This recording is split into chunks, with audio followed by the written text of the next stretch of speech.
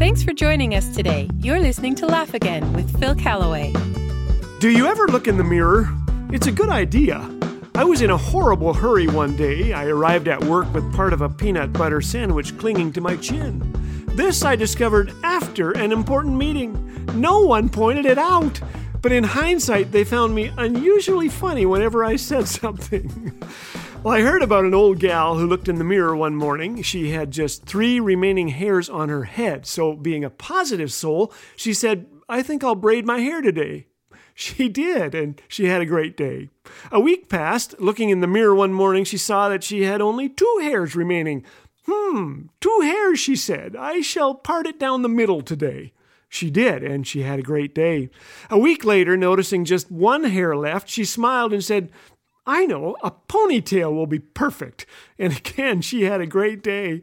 A week later, she looked in the mirror. She was completely bald. "Aha," she said to herself, "I'll cancel that hair appointment and save some time and money." With an attitude like that, she likely lived about 72 more years. But the truth is, most of us don't come away laughing when we look in the mirror.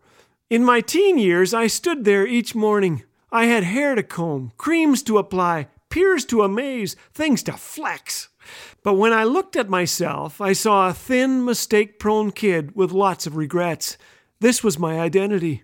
Even now, mirrors remind me that gravity doesn't tend to lift things. And unlike that dear old lady, I focus on all that's wrong, which always sucks joy, chokes laughter, and doubles our wrinkles. How do you see yourself? In our bathroom is a framed print of John 10:10.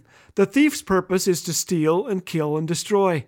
My purpose is to give them a rich and satisfying life. Words of Jesus.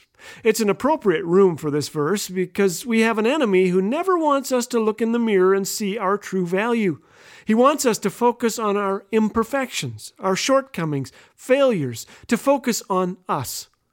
Not long ago, I was reading along in my Bible when 2 Corinthians 3:18 lunged out at me. "But we all, with unveiled faces, looking as in a mirror at the glory of the Lord, are being transformed into the same image from glory to glory." The chapter explains that when we turn to Jesus, a veil is removed, helping us see and reflect the glory of God. Our lives gradually become brighter and more beautiful as we are changed into His glorious image.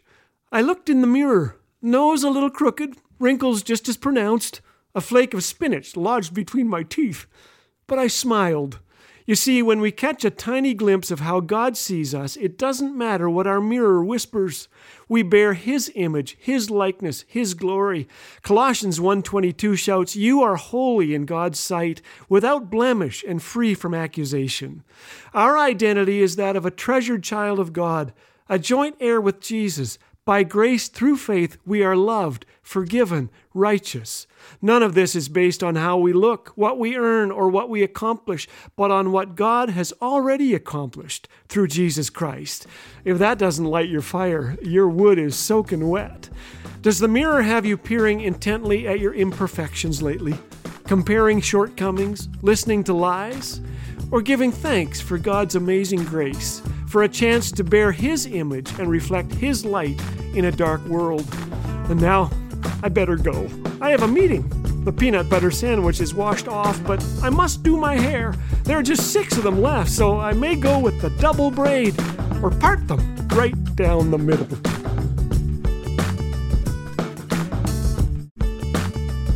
Hearing your encouragement never gets old. Every listener note we read feels just like the first. Sasha recently wrote, "My family loves watching these together. Thank you so very much, and God bless you all." Thanks, Sasha.